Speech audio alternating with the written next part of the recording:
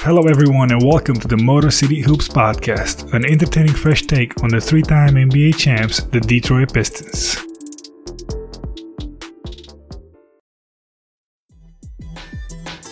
Hey Hoopheads, we appreciate you listening to this episode of Motor City Hoops.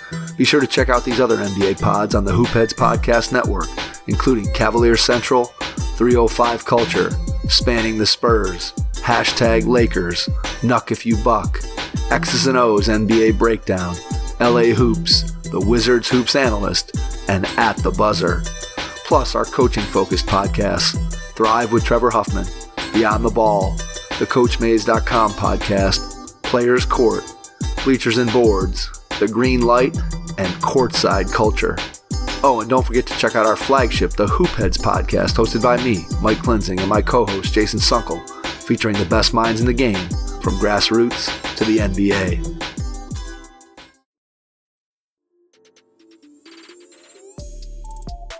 Hey Hoopheads, we all hate ankle sprains, and they happen way too often.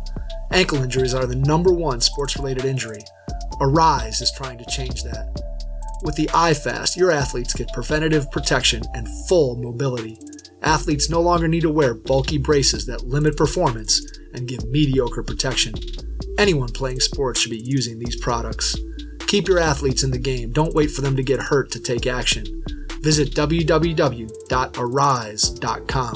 spelled A-R-Y-S-E,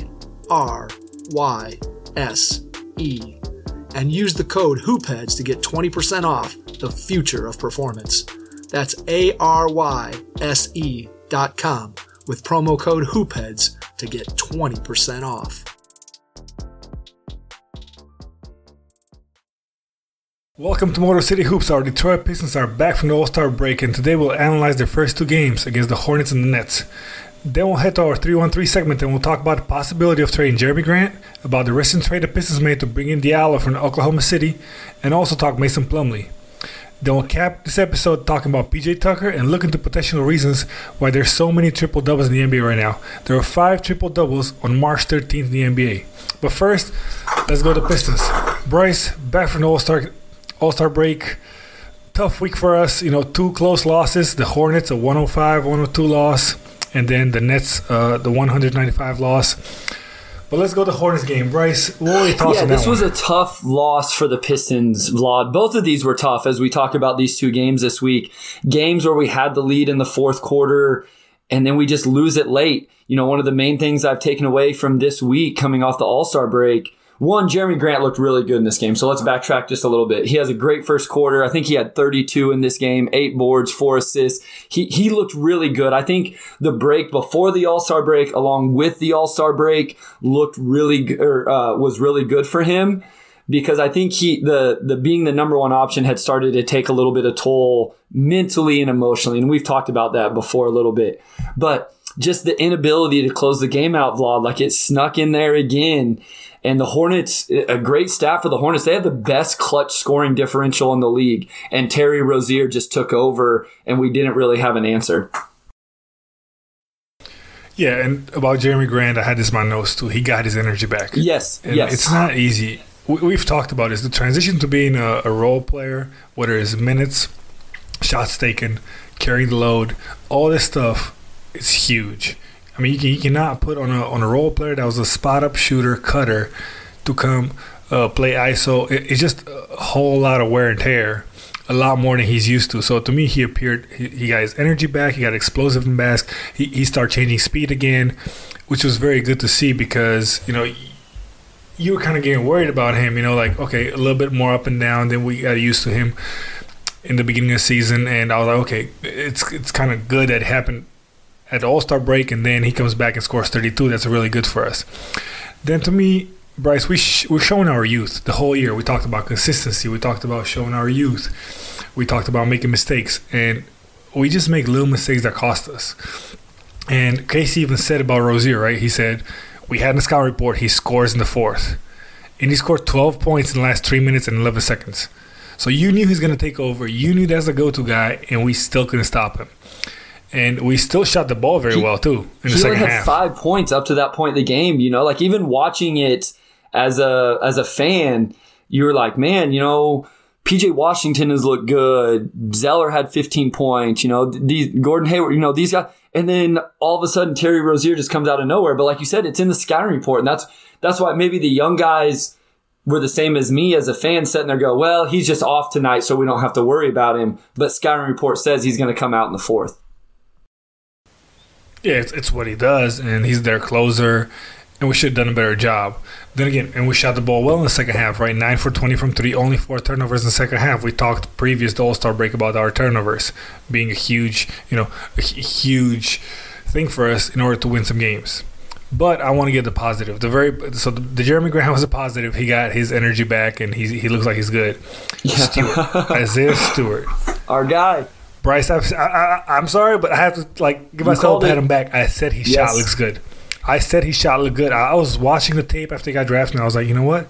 The kid, he's 6'9", 7 wingspan, 7'5". Am I mistaken? But either way, it's like he has so much potential, and his shot looks okay. Like, it's not one of those big man shots. You know what I'm talking about? Like, we've had so many bad shots that you can just find on YouTube, right? Like his wingspan 7'4". His wingspan is 7'4". 7'4", right there, yeah. So I love his potential at this point because he's developing his jump shot a lot earlier than I thought he would. Honestly, I thought it would take 2 years. But again, if nothing had to be tweaked, Bryce, you are a shooter, I'm a shooter. If nothing gets tweaked, it's just a matter of reps and getting his confidence, because shooting is so much about confidence. And when the coach is probably, they're giving you, okay, Isaiah, shoot. It gets into his head, and then he starts getting comfortable with it. And I mean, I love that because I haven't seen. Name for me a big man, a high motor big man that can shoot the ball. That's what's exciting about Isaiah Stewart, Vlad. You hit it on the head because most big men that can shoot, that's their only thing, right? That's what they do. They're stretch 4, stretch 5, and that's all they do. You don't usually attach motor, rebounder, physical guy next to those guys. And I think it's important to note when Stewart hit that three. Vlad, we were tied late in the fourth. I think it was 90-87. Grant hit a three to make it 90-90. Next possession, Stewart shoots that. So it's not like it was a first quarter, end of shot clock, I'm standing here wide open. That was a huge moment in the game. Not only did he take it, but he made it, and it looks good. And what was it? Confidence, Bryce. We both know, what are shooting slumps? And then Clay came up about 2 years ago and he said, I don't believe in shooting slumps. It's all about percentages, right? So if you go 0 for 10 one game and you go 8 for 10 the next one, you're still shooting 40% from three. It's all just it's math, So if all my career I'm a 40% shooter, I know very well I'm going to start making shots at some point. And right now with Stewart is this, he hasn't been allowed to shoot the shots probably in college. And he hasn't worked on it as much as he is right now. And we'll get to this in the Plumlee section a little bit, but let's touch on this right now. Do you see him as being a 4-2? Can he play the 4-2? I don't know, Vlad. That's shown up on Twitter a lot lately because I think it was Troy Weaver. I can't remember for sure if it was Weaver or Dwayne Casey brought up him playing alongside Plumlee. So a lot of fans think that's our best lineup with him at the 4, and you know how I feel about Grant at the 4. I would be very excited I think a lot of people do think he is. So to answer your question, I personally don't see him as a 4. I see him as a 5. But if he could play the 4, he adds a lot more value than what he already does. And here's what I'll say.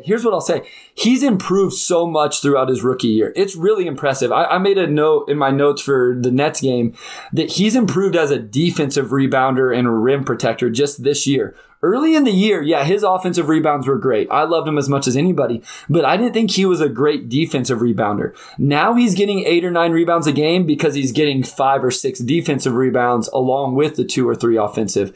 So here's what I'll say. I wouldn't doubt him. If he needs to develop the skill set to be a 4-man as well, then I think he can do it.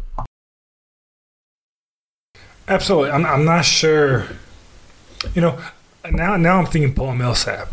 This is the first guy that came to my mind. Of course, not the same motor. Higher energy Paul Millsap. It's just, yeah, exactly. Higher energy Paul Millsap if he is to play the 4 and the 5.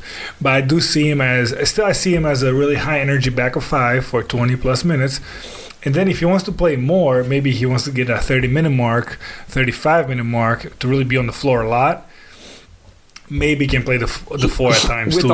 He has to be able to shoot the 3 though, Vlad. Like, I don't know if you agree with me on this or not, but him and Plumlee can't both be on the floor as non-shooters. And then also you have Killian Hayes. Like, I'm just looking big picture long term.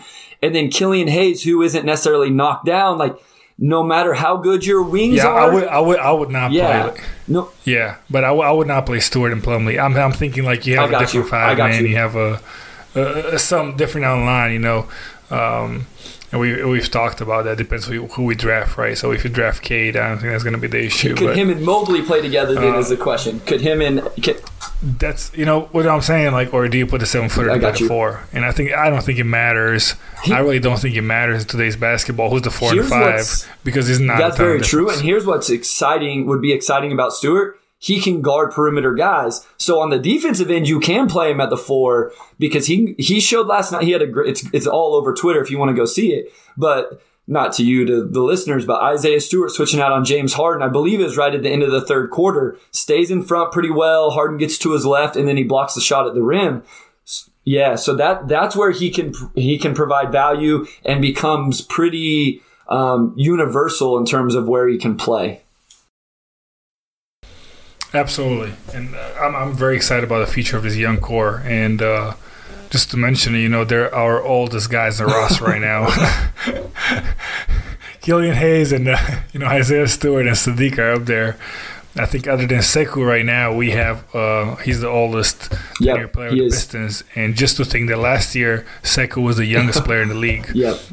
So Weaver came in and just blew the whole thing up. He said he's going to empty the clip. He's emptying the clip, and I'm cool with it. He definitely has. But now let's go. This can tie into emptying the clip, Bryce. The Nets game, 195 loss. And I didn't expect much. The 3-point shooting is really our Achilles heel right now. We missed 19 straight threes. We shoot way too many for a team that can't shoot.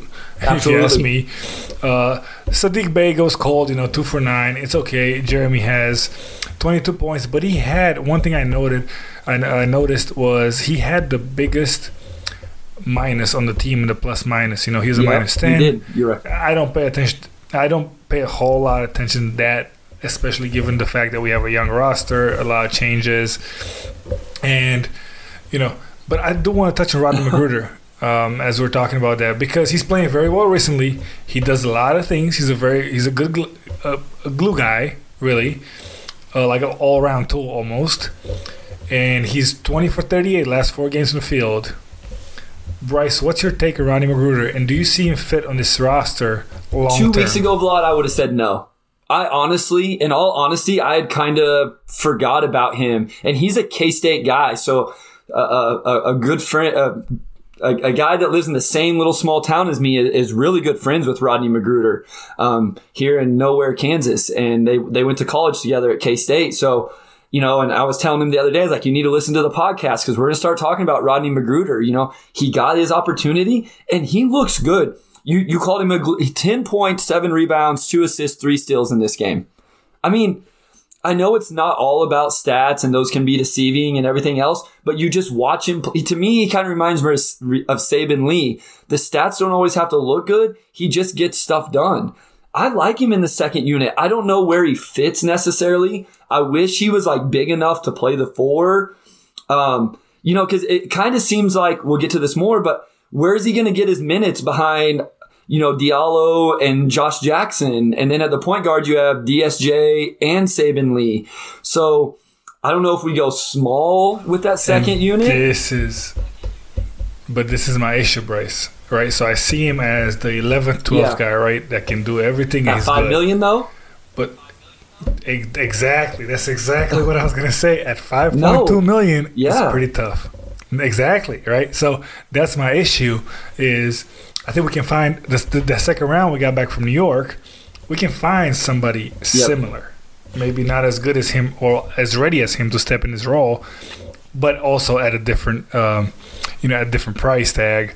So that's my issue with Rodney McGruder. It's not him as a player. I think he's great. He's a great glue guy. Like you said, he does a lot of things, it's not stats, but in the same time, he puts up a lot of, he fills up the stat so what about sheet. this? nothing crazy. What about whether it's DSJ or Lee in the as the second unit 1, Diallo as the 2, Magruder as the 3, or vice versa, and you play Josh Jackson as a small ball 4 off the bench with Stewart at the 5? So what are you doing with Sekou? I don't care. Whatever. See, that's my problem, and no one's talking this Nets game, so this is a good time to transition. Let's transition to 3-1-3 All Things Pistons, because we're going to talk a lot of trade possibility as the trade deadline is coming very close to us. And let's talk trades, Bryce, right? Because I said before we start recording, I do have a feeling Sekou might get traded. And I know you have it in your notes, and I know Weaver said, sometimes. So Troy Weaver said, sometimes when you're tired of being patient, you have to be more patient. To me, that's a really two-way quote. They're kind of tired of being patient with Sekou. Yeah. Or are they just, okay, we have to be more patient and we'll wait. But the way I've seen Troy Weaver work, he might just pull the trigger. I'm just not sure they can find somebody for him. That's the only issue. Somebody would trade for him because he's still, 20 years old or something like that. I mean, we've talked about it at length. You've talked about it at length. I don't want to give up on Sekou just yet. I feel like I'm in the middle of all, and Sekou is the most polarizing Piston in my opinion. People either think he's not any good, shouldn't be playing, just need to get rid of him. And then other people, they defend him to the death. You should have seen some of the tweets last night, during his time on the floor about how we don't do this for him and we don't do that. I'm more in the middle. I don't think Sekou's ready. I don't care to see him on the floor anymore this year because I don't think he's ready. I think it sucks for Sekou that there's no G League. We've talked about this at length as well. Yep. I wouldn't be excited about a Sekou trade because I think all you're going to get in return is maybe a second-round pick or something. And so you end up in the same boat of, to me, he's just a wild card at this point. He's a lottery ticket. That's what I would call Sekou. So he's on the cheap. He's under contract. Let's keep him around and see if the development happens. And if it doesn't, so what? But I'm not completely out on him just yet. No, I'm not out. I'm just worried Casey and Weaver might be. But let's see, Bryce, I know you're high on this one. So let's talk Grant. Jerami Grant. Should we trade him or not? He's clearly our biggest asset right now. I personally see him as our core, as our main piece to becoming a team that wants to be a contender or wants to be a top 4 team in the East or whatever that is. I think we need Jerami Grant. I personally think that if you trade your highest or your best player at this point, you're just going to take 3 steps backwards. And I want to see what your take on it because there were talks about the Celtics offering 4 first-round picks, and clearly he's highly valuable for a ton of teams. But I want to see what you think about the possibility of trading Jerami Grant. I don't like it, Vlad, and here's why. We've talked about how we think the rebuild is going to happen sooner than a lot of Pistons fans. But if you trade Jerami Grant, we are the Philadelphia 76ers. That's this is the process, quote unquote, where but for real though, because that's what they did. They just, every asset they got, they flipped for picks, and then they flipped it for picks, and then they flipped it for picks until they got 3 number 1 overall picks in a row and, whatever.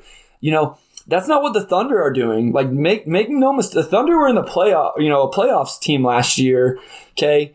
And, are, right below 500 this year. So I think we should take the Thunder approach. Yes, we want to lose enough games to get Cade Cunningham or Mobley or whoever. But if you trade Jerami Grant, you go full-blown rebuild, and it is going to be 5 or 6 years before we're competing in the situations you're talking about. So the Celtics one really brought this up. There were some reports about this. This wasn't a report. This was just, somebody throwing out a trade, and it was the Atlanta Hawks with the John Collins, Cam Reddish, and I think it was a first-round pick from the Hawks as well. That one made more sense to me, but still, I'm in my opinion, you want to get the best player in a trade. And John Collins isn't better than Jerami Grant, in my opinion, and he's going to cost more money. So, real quick, Vlad, I think Jerami Grant is our number 2 option for the next 2 or 3 years behind whoever we draft 2021. And then even then, You extend him for another 4 or 5 years. What's the worst case is he's your number 3 option and a really, really good stretch 4-man. I'm okay with that. Like, I can live with that. So I see a great future for Jerami Grant in Detroit. And as we are very hopeful, we're hoping for Cade Cunningham, right? And he's clearly your number 1 option Absolutely. if he comes in. And I'm also putting in perspective having Hayes back, right? Because he creates a lot. He's a creator. He's not a scorer. He's a creator. He's very athletic. He can push the ball up the floor alongside Cade, Jeremy, Sadiq Bey. And we forget that right now we see Jeremy in a different light, but he's a fantastic spot-up 3-point shooter. And if you put him, like you said, maybe a second option, right? A second option where Cade becomes the first option. You have Jeremy as second, and you also have a big point guard that can create, that sees passes off the weak side. When he plays the pick and roll, you have your big man like Mason Plumlee that can really pass off the short roll. Then you have something going on. You trade your best player right now, like you said, we're becoming the Philadelphia 76ers, and you're going to be in 5 years of waiting for guys to develop. I don't care how good Ben Simmons is, how Embiid is.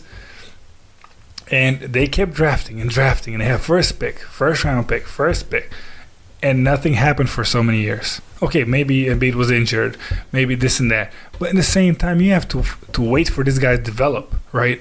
And you're looking at John Morant. John Morant didn't come in a team that was super, super young and, with a bunch of, rookies or second-year players.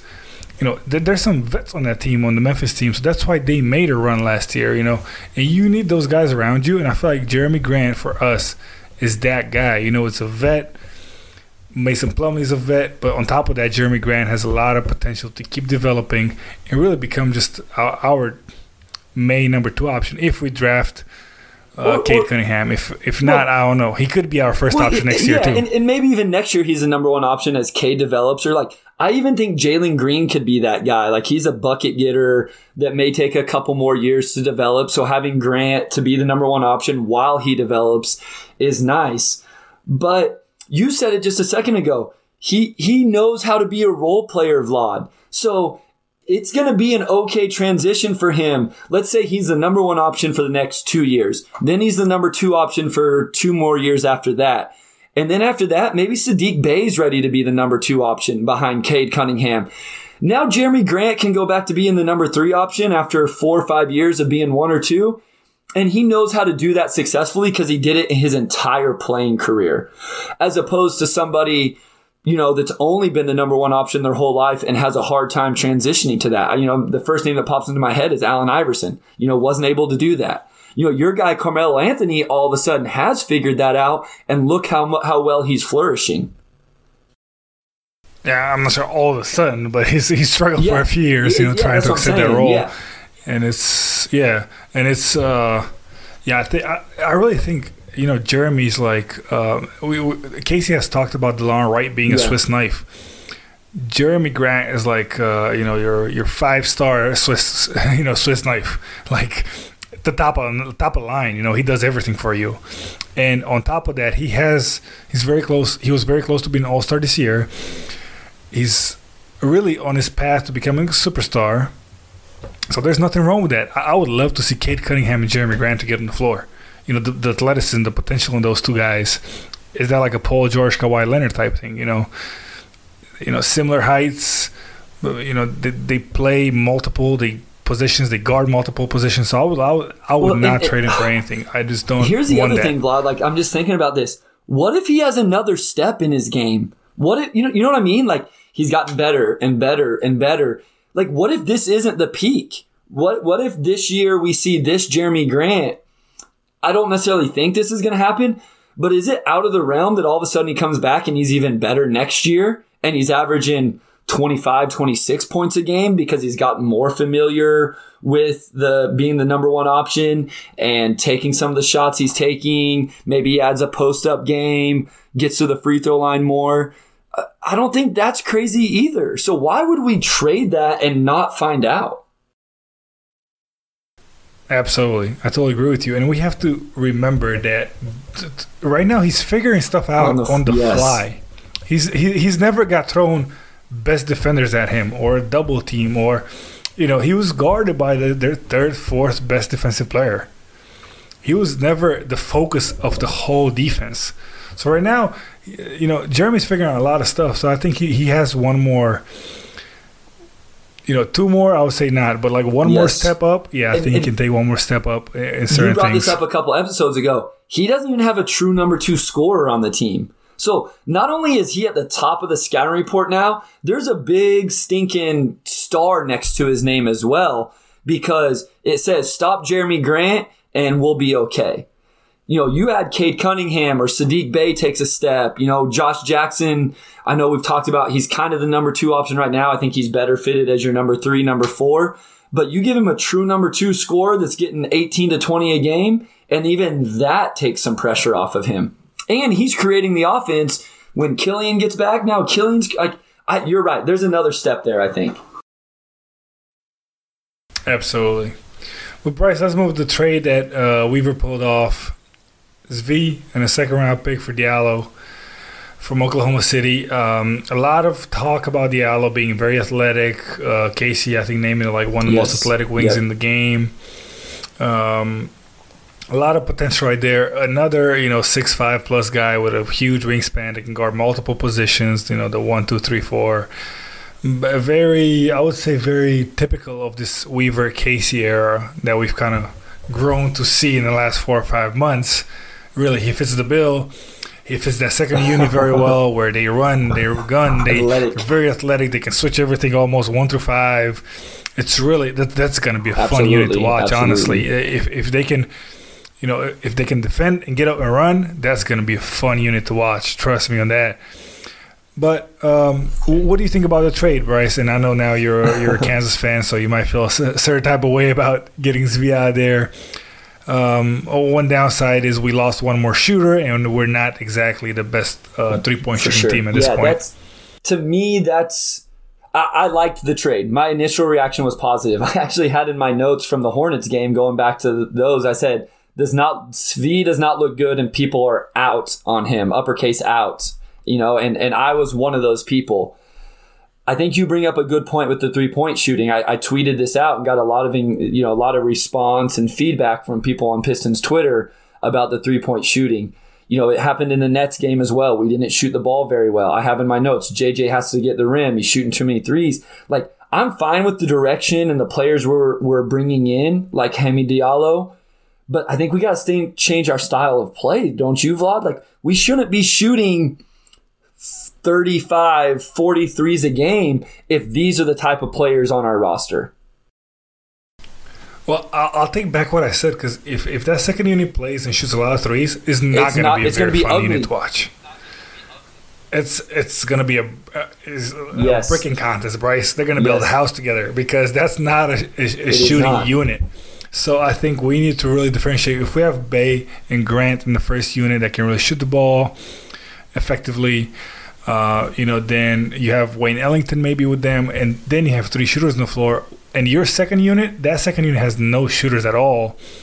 Arguably at some point you can even say that Stewart might be their best shooter right now. Absolutely, it's possible. Just looking at that with Sekou, and Josh and Diallo and Mason Plumlee, that's a very athletic unit. I think they do need to play very different than the first unit. And I don't know. I'm pretty sure Coach Casey has a lot in mind for that one. I know he's very defensive oriented and all that stuff, but they need to play very different. I feel like it's almost 2 different teams put on the floor and styles of play, because that second unit will need to run a lot, score in transition a lot, attack on like 3-on-2s, 4-on-3s, just this type of situations, and not really play 5-on-5, because I don't see them playing well in a 5-on-5 situation. The floor spacing would be awful in the half court with that lineup, and you can't help from every single player. That's the thing. That's what people have to realize. It doesn't matter how good Mason Plumlee, Josh Jackson, or Hemi Diallo are at getting to the rim.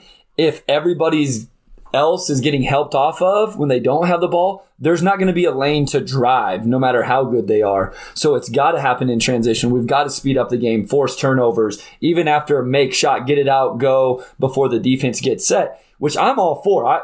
I'm in on that style of basketball. Maybe we even get up and not full court press, but pressure the ball and get out in passing lanes and all of that. I think that's a great switch up to that first lineup. It's exciting to sit here and talk about, but I just hope we make that transition because I'm all for shooting threes. I had this in my note for the Nets game, but when you miss 19 straight, it's time to get to the rim. I think you said it. We shoot too many threes for not having a whole lot of shooters. I was just going to say that. I'm all for shooting threes now. I don't mind, shooting 30, 40 threes a game if you have the shooters. So if I'm Golden State, I actually want them to shoot threes. Now, if I'm the Pistons, I'm like, guys, come on. Let's try it out. Like the Suns are doing right now with Chris Paul and Devin Booker, where they have that they're okay with them shooting the mid-range, right? So I'm okay with that. If you don't have the roster to shoot threes, like we can say just, forget about the analytics right now because we're not a really good analytical team where it's layups and threes, right? And let's figure out what works for us at this point. But at the same time, I'm okay with them kind of trying to figure it out and slowly figuring things out because I don't want to win many games either, and we're in all these games, like you said. I don't mind the Hornets lost that much, or the Nets lost. Yeah, they were close, but we kind of need them, It's like let's secure that, Let's try to secure Cade Cunningham coming to us. I think the way he's playing right now, it's unbelievable, and what I'm seeing right now, I'm super excited about it, and I see a lot of potential right there. He comes to us. We're just like I said, wow. I'll put my money on it. We'll go money line in Vegas, and we put the Pistons going to make the playoffs for sure. Make sure for those of you that may not going to watch March Madness next week, which if you're not, you need to. It's the best 4 days of college basketball you can watch. But if you're not going to watch anything else, tune into those Oklahoma State games because and don't turn it off after the first half. Okay, do not turn it off after the first half. The guy averages about 5 points a game in the first half, gets his teammates involved, and then he explodes. Every second and a half, you can take it to the bank, so just be patient with him. But I want to just talk about Diallo real quick, Vlad, before we move on to anything else. Just looking at his stats, and I'll admit, I haven't watched a whole lot of Oklahoma City Thunder games, so I'm going to be the stat guy. But his progression from one year to the next looks really good, and especially from last year to this year, only with an uptick in about 4 minutes per game, he's averaging 5 more points a game, couple more rebounds, almost 2 more assists. His shooting percentages got better. That's the kind of progression you like to see from a young guy. Absolutely, Bryce. And he's been on the team that I'm not sure he played a ton last year because they were actually better than expected. And it's that kind of situation where I feel like Weaver knows what he's bringing. Let's not forget where Weaver's coming from. He knows very well Diallo. And the guys that he knows very well, Jerami Grant, he knows him very well. Let's not forget that Weaver, he might seem to pull the trigger on like any crazy stuff. It's calculated. A lot of these guys he's had a relationship with. He's seen him play, whether like is Josh Jackson seeing him play AAU? I think Weaver said that. He knows Josh Jackson from AAU days. So he's seen these guys from 14, 15 years old develop. So let's not paint Weaver as, he's just a GM, he does. No, he's gone through every little stage of the game, and he knows a lot of these guys from at 14, 15, 16 when they were in the AAU circuit, and he's seen them develop across 5, 6, 7 years. And to me, Jerami Grant is really something that he's seen. Okay, I see a lot of potential in this kid. I think he can develop. He's watched him over multiple years and like, okay, he keeps developing. And now I have the chance to, I have the reins on the team. Now I can bring him in. Now it's my turn to be like, okay, I'll bet on this guy because I've seen him play for 7 years straight, 8 years straight. So I'm a huge fan of Weavers, And it's a good thing that we can translate this to the Plumlee. Mason Plumlee, Bryce, the guy that you're just not high on.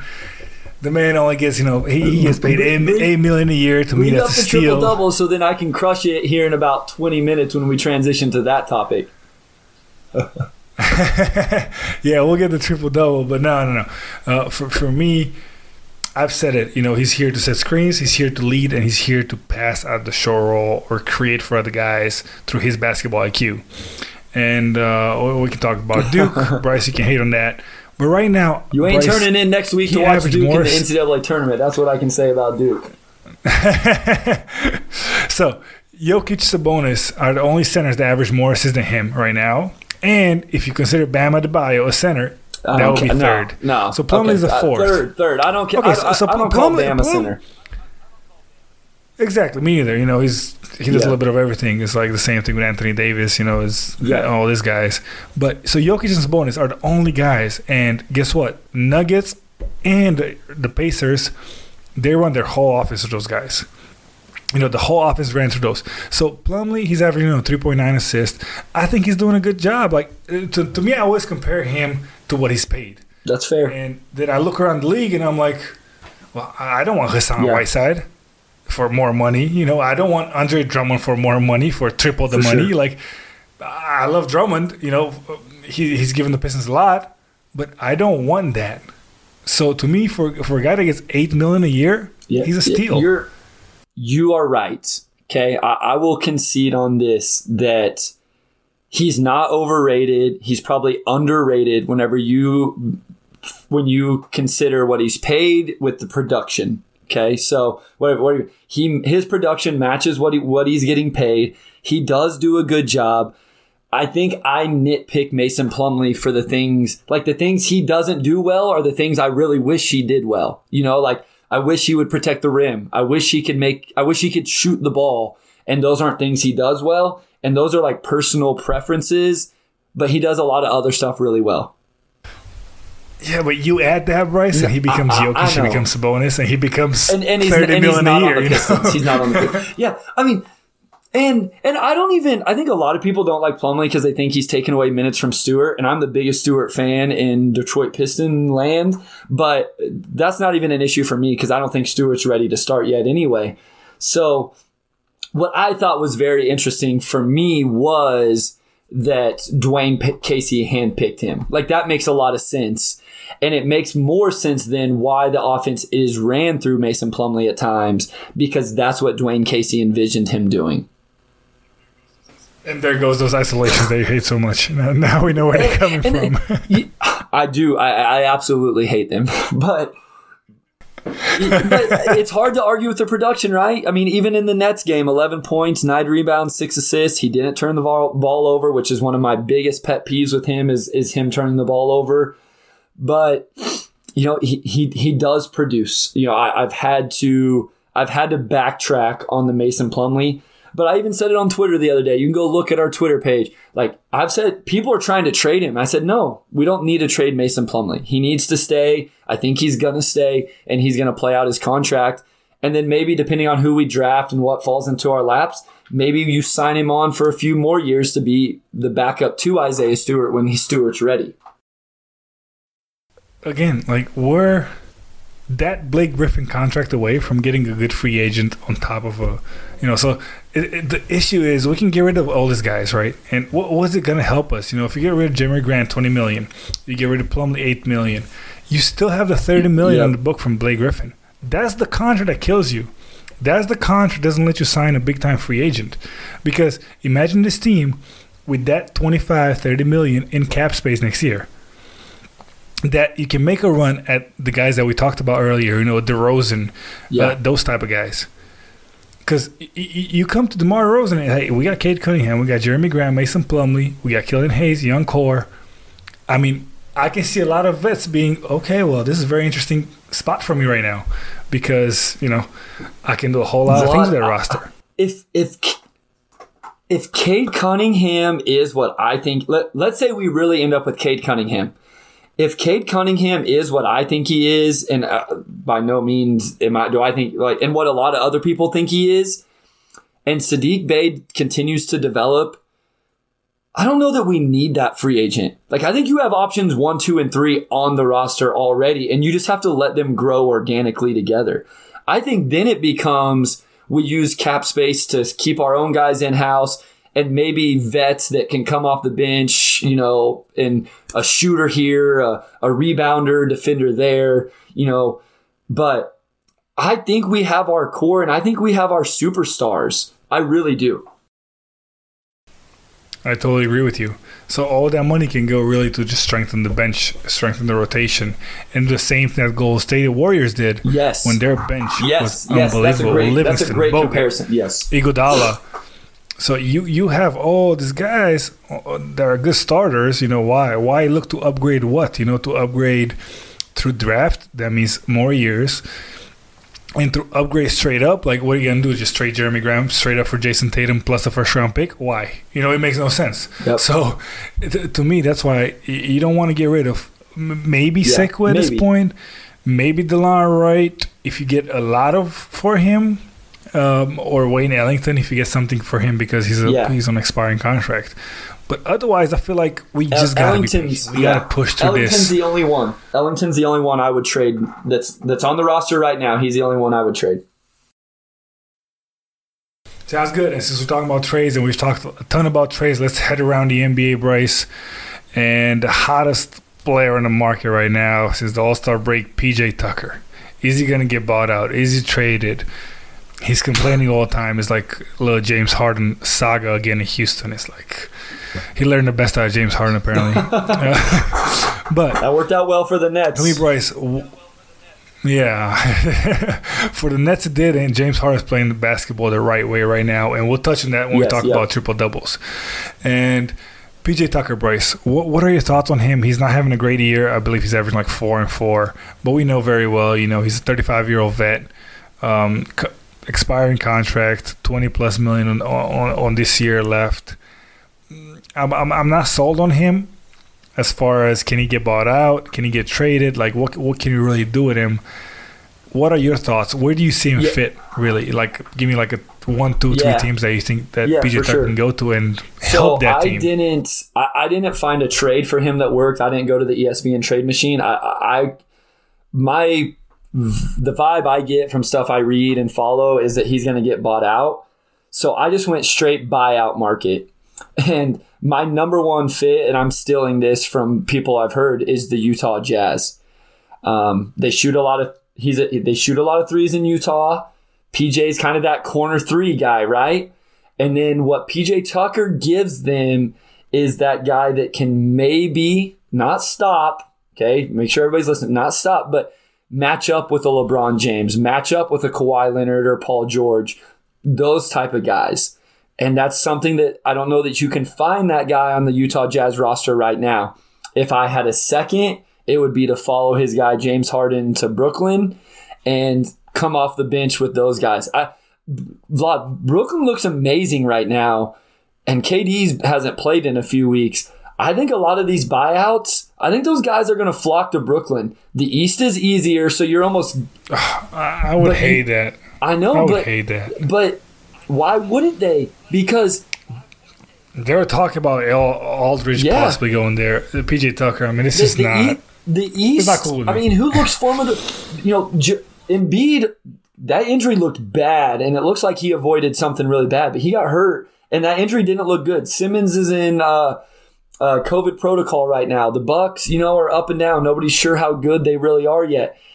I would go to Brooklyn. You want to go to the Lakers and fight it, or to Utah and fight it out with the Lakers and the Suns and the Clippers and the Nuggets, and the Warriors aren't awful, and the Spurs are decent. I don't want to leave them off again. So I wouldn't be surprised if Brooklyn gets some of these buyouts, but I think Utah is the best fit just in terms of fits. Okay, so I had a different approach. I was thinking Miami, Boston, Golden State. You went the trade approach, though, right? And yeah, I was looking more into a trade because Miami has a lot of expiring contracts in the young core. But I do think PJ Tucker fits in the Miami team. Boston, they can play in a small ball center, and in a trade, they can get rid of Tristan Thompson. And they have an exception, right? Yeah, they have the Gordon Hayward exception for $28.5 million, but I would not use that exception for PJ Tucker. I mean, that's why. I just, would not use it at the 35-year-old PJ Tucker. Really doesn't make any sense. And I was thinking Golden State. Golden State would be very interesting with PJ Tucker at the 5, Draymond, and, very small. But again, I don't think Golden State is competing this year. They're not trying to win a championship, so why bring PJ Tucker in for 3 months and just push your cap over and, all this crazy stuff when you can just wait for Clay and see what you can find this summer. You can sign PJ Tucker this summer if you need PJ Tucker, if you're Golden State, because you're trying to compete and trying to win a championship next year, not this year. So I wouldn't see that. So like you said, Bryce, I don't see a lot of teams, and if he gets bought out, then again, we're going that Nets route. I like that Miami one. Los Angeles. Vlad, I like that Miami one. And for Miami has worked its way up into the number 4 spot in the East. I think they're definitely going to end up there. Well, we slept on them because they had so many COVID cases. They had all this stuff, and we were just kind of like looking over them. Well, you were not. Well, I didn't overlook him to start the year. I wasn't trying to talk about him at all there for a little while. But doesn't he just seem like a current Miami Heat, like the type of players you feel like Miami has with Jimmy Butler? Like, I just feel like he goes down there and he fits the personality of that team. So I like that one, and not that he puts him over the top, but I think he'd be a sneaky good piece there. And like you said, they have some expiring contracts. I mean, you can't trade for Myers Leonard right now, but that was one of those expiring contracts. But I know Olynyk and Iguodala, I don't know if they'd be, if he's a big enough upgrade over those guys. So yeah, and it's so hard for me just because PJ Tucker's 35 years old. He's not having a great season, so you really need somebody to compete right now. And somebody that, relies on shooting, or maybe, like you said, somebody that maybe can slow down LeBron every now and then. A really strong 6'5", 6'6" guy that can shoot the ball. And I can see him being very useful next to James Harden, because I feel like James Harden grew his stock a lot. I'm not sure PJ Tucker will be the same PJ Tucker right now without James Harden. And since we're talking about James Harden, Bryce, 5 triple-doubles in the NBA Saturday night on March 13th. 5 triple-doubles. And out of those, only 2 guards. So Giannis, Russell, Sabonis, Randall, and Harden. All triple-doubles. And I want to see your take on this, because I have 4 options that I wrote in my notes that could make sense for this. Really, that could make sense for, like, triple-double just skyrocketed since 2006. Since Russell was just chasing triple-doubles left and right, and Adams was like boxing out people and let the ball fall on the floor 10 times. So Russell Westbrook can jump in from half court and just get a rebound to get a triple-double, which I was not cool with. But what's your take on this triple-doubles? I have a few options as well. One thing I think we're both going to talk about this is pace. Here's my 2 that I like to talk about. Guard rebounders. So you're talking about Russ and James Harden playing point guard at 6'3". Both of those guys are probably 6'3". So that wasn't your prototypical point guard back, 20 years ago, right? Can we agree with that? Most of the time your point guard was closer to 6 foot, around there. So these guys are taller, more athletic, which allows them to get the rebounds. So a lot of those point guards were probably getting the points and the assists, but they weren't getting the rebounds. And then on the other side of that, you have bigs who, you talked about it earlier. Teams are running their offense through bigs because they have the skill set. So those guys are getting the points and the rebounds, but in the past probably weren't getting assists. Now they are, because they're allowed to have the ball in their hands and make plays. Yeah, and I both had, I had faster pace, and what I also had that can, kind of just more 3-pointers, Bryce, means more long rebounds, means guard rebounds more, So I kind of just toyed down around. I was like, okay, so how are all these guys rebounding? It could be their height, their athleticism, is a lot. You cannot compare, I think, Isaiah Thomas' athleticism to Russell Westbrook, right? So different point guards. But also shooting so many threes, it's a lot of long rebounds. Defensive rebounds, what I mean, right? So then, that translates to the guards getting more rebounds, and more threes means more catch and shoot. Assists. Which means more assists for big guys or for point guards. So this would be the biggest ones for me, And then I also had more complete players, maybe a LeBron. He came in and kind of changed the game. Doncic, Jokic. These guys are like, offensively, they're really well polished. Anthony Davis. They're guys that really can do about everything on the floor. So right now I feel like there's no point guards to centers. We talk about point guard, shooting guard, but really, all guys can dribble, all guys can pass, all guys can play ISO, or most of them, not Mason Plumlee. But I appreciate that admission. No, I mean, it's honest. It's like 80% of the league can do the things that a basketball player needs to do right now. And I think in 5 years from now, it's going to be 100% of the league that plays isolation, off the dribble, that can shoot, that can pass. It's just the way the game is going, Bryce. We have to admit that. There's no, show me a really stretch four. Ryan Anderson was one of the last ones I can think about, and he was out of the league because that's all he did. Kevin Love. Okay, Kevin Love. Kevin Love is the only one that I can think about right now at the top of my head that's like really a true stretch four that kind of stayed in the league. Because the basketball is changing. Centers, again, Rudy Gobert is a unicorn because he protects the paint so well. But how many centers are only defensive oriented and all? It's just, I don't know. Basketball is changing, and we have to admit that whether we like it or not, more possessions, faster pace, more 3-pointers, and you have this triple doubles. You have more stats. It's impossible to not have more stats. That's a great point, Vlad. And so as you're talking about that, I'm thinking about the high school team that I help coach here.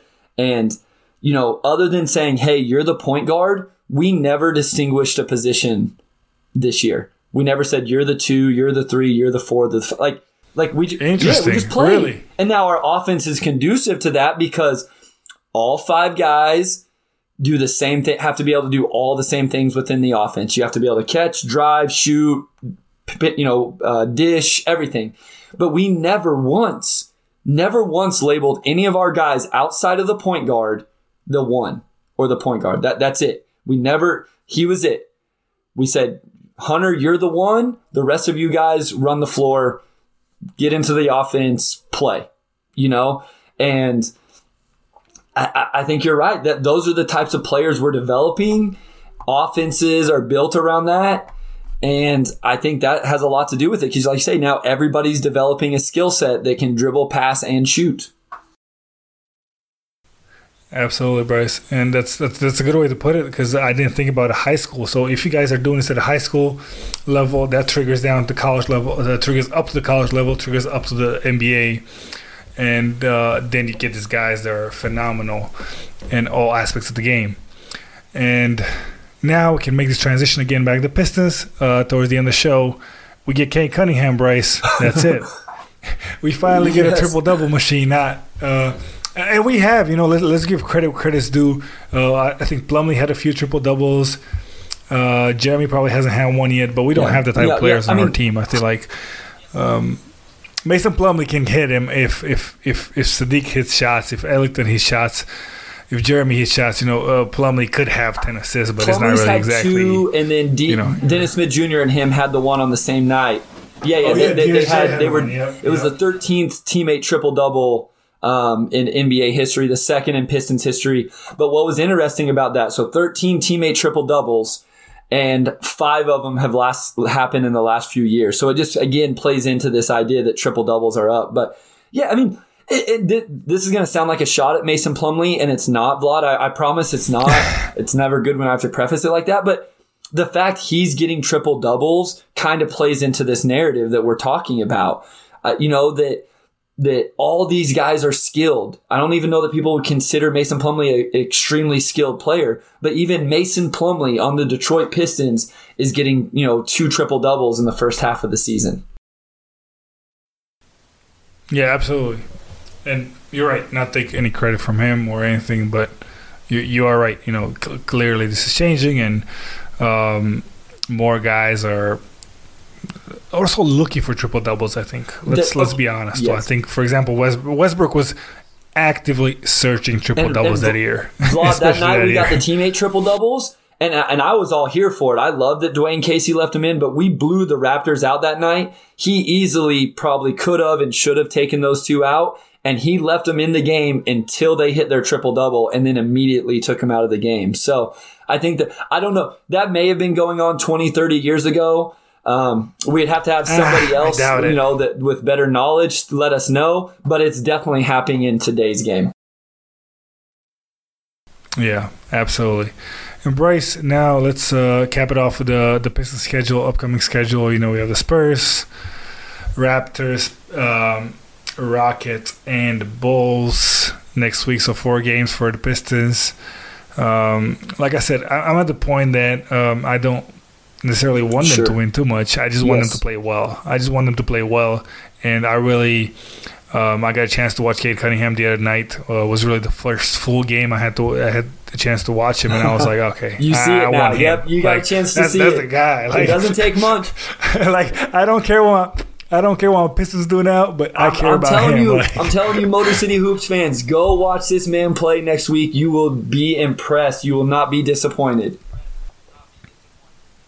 Absolutely. So, Spurs, Raptors, Rockets, Bulls next week. We're not going to go into that. We're only going to give you game recaps. Bryce and I's talk was just kind of bad. Especially me. Telling you these predictions on games and how they go. I think I'm pretty bad at predictions on games too. I think seeing the players and how they can develop and all that stuff, I can see that better. But the games, not really. But thank you for listening to us, and make sure you tune in. Bryce is super active on Twitter at Motor City Hoops, Facebook at Motor City Hoops, Instagram Motor City Hoops Show, and please reach out to us. We love to get in conversation, especially basketball conversation. It can be NBA. It doesn't have to be necessarily the Pistons, but we do love the Pistons. So anything basketball, even college basketball right now, as things get hot. If you want a fresh take on maybe Ohio State, Michigan, that was a touchy one. Yesterday, Michigan lost a tough one to Ohio State. We're just hoop fanatics, and we would love to hear from you guys. So appreciate you guys listening to us, and we'll catch you guys next week. Thank you for listening to the Motor City Hoops podcast. Catch you on the next one.